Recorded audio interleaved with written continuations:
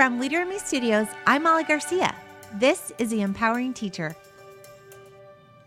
Do you ever feel like you're carrying all the responsibility for students reaching the learning target in your classroom each day? And if so, maybe left you wondering, how in the world can I empower my students to teach and lead each other in a learner-centered classroom? Well, that's exactly where our conversation is taking us today, uncovering ways to help our students lead their own learning.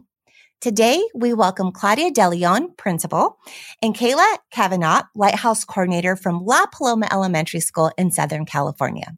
Claudia and Kayla, welcome to the Empowering Teacher podcast. Thank you so much for having us. Yes, thank you.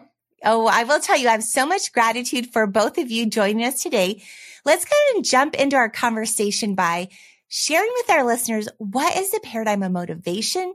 And then what does it look and sound like when students are living this out loud?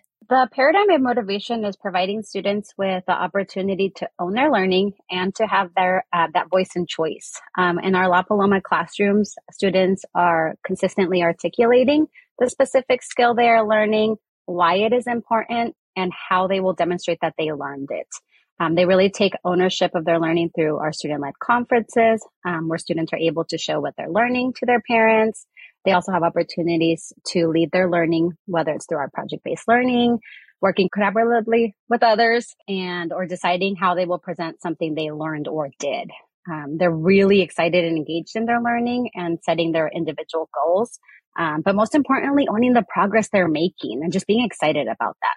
Yeah, it's so funny. I have a big smile on my face.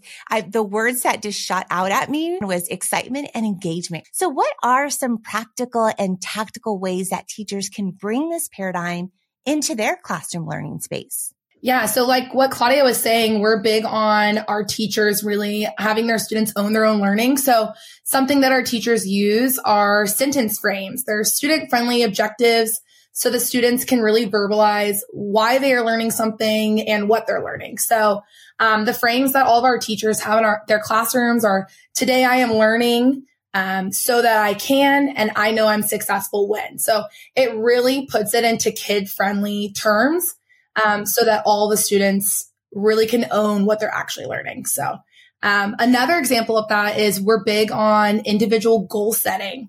So each trimester in the gen ed classrooms, our students make an academic goal, and then throughout the trimester, they track their progress in their leadership notebook. So they're looking at those every day, but they'll actually gather that data throughout the trimester. And as a special education teacher, obviously my students have many academic and social emotional goals. So something I've really been working on in the last couple of years is having them track those in their IEP binders. And for example, I have a kiddo who has a goal to learn the first 100 sight words, first grade sight words.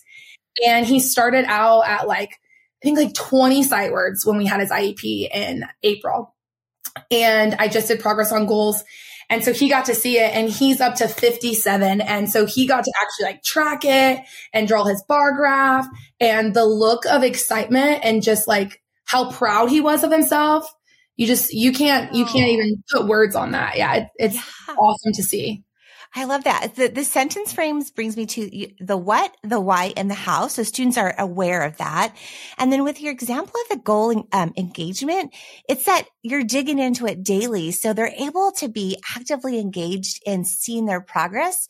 And it's so authentic and organic. So you shared two examples that have clearly empowered students. So tell us about the daily results and the impact that this is having in your school. Well, Molly, you've seen our school, and I wish all of our listeners could, because you walk on our campus and it's just evident. I mean, in our third grade classrooms, we have wall of fames where students get to track and brag about their progress and all the students that are walking by, they get to see all of that. So just the culture of our school, it's displayed with their goal progress, through our classroom jobs. You can just see it all across campus. And the best part is that our students want to be successful and they want to learn. And because of that, the students are more engaged in their learning when you walk into a classroom. It's really awesome to see. Yeah, it sounds like not only can they see it, so they have opportunities to visualize, but you feel it. You feel the excitement. You feel the ownership from students. So with that, what's one doable action step that if you're a listener right now and they may be a little bit nervous about jumping all in, what advice would you give? We would tell them to just trust yourself. You know your students, administrators, they know their staff and what they're able to do and what they need. So I would suggest starting by setting one actionable goal and then really working with your staff to implement it. For example, something that's really important at La Paloma is our focus on relationships and school culture. And I know my staff, and I know that the pandemic had a significant impact on all of us.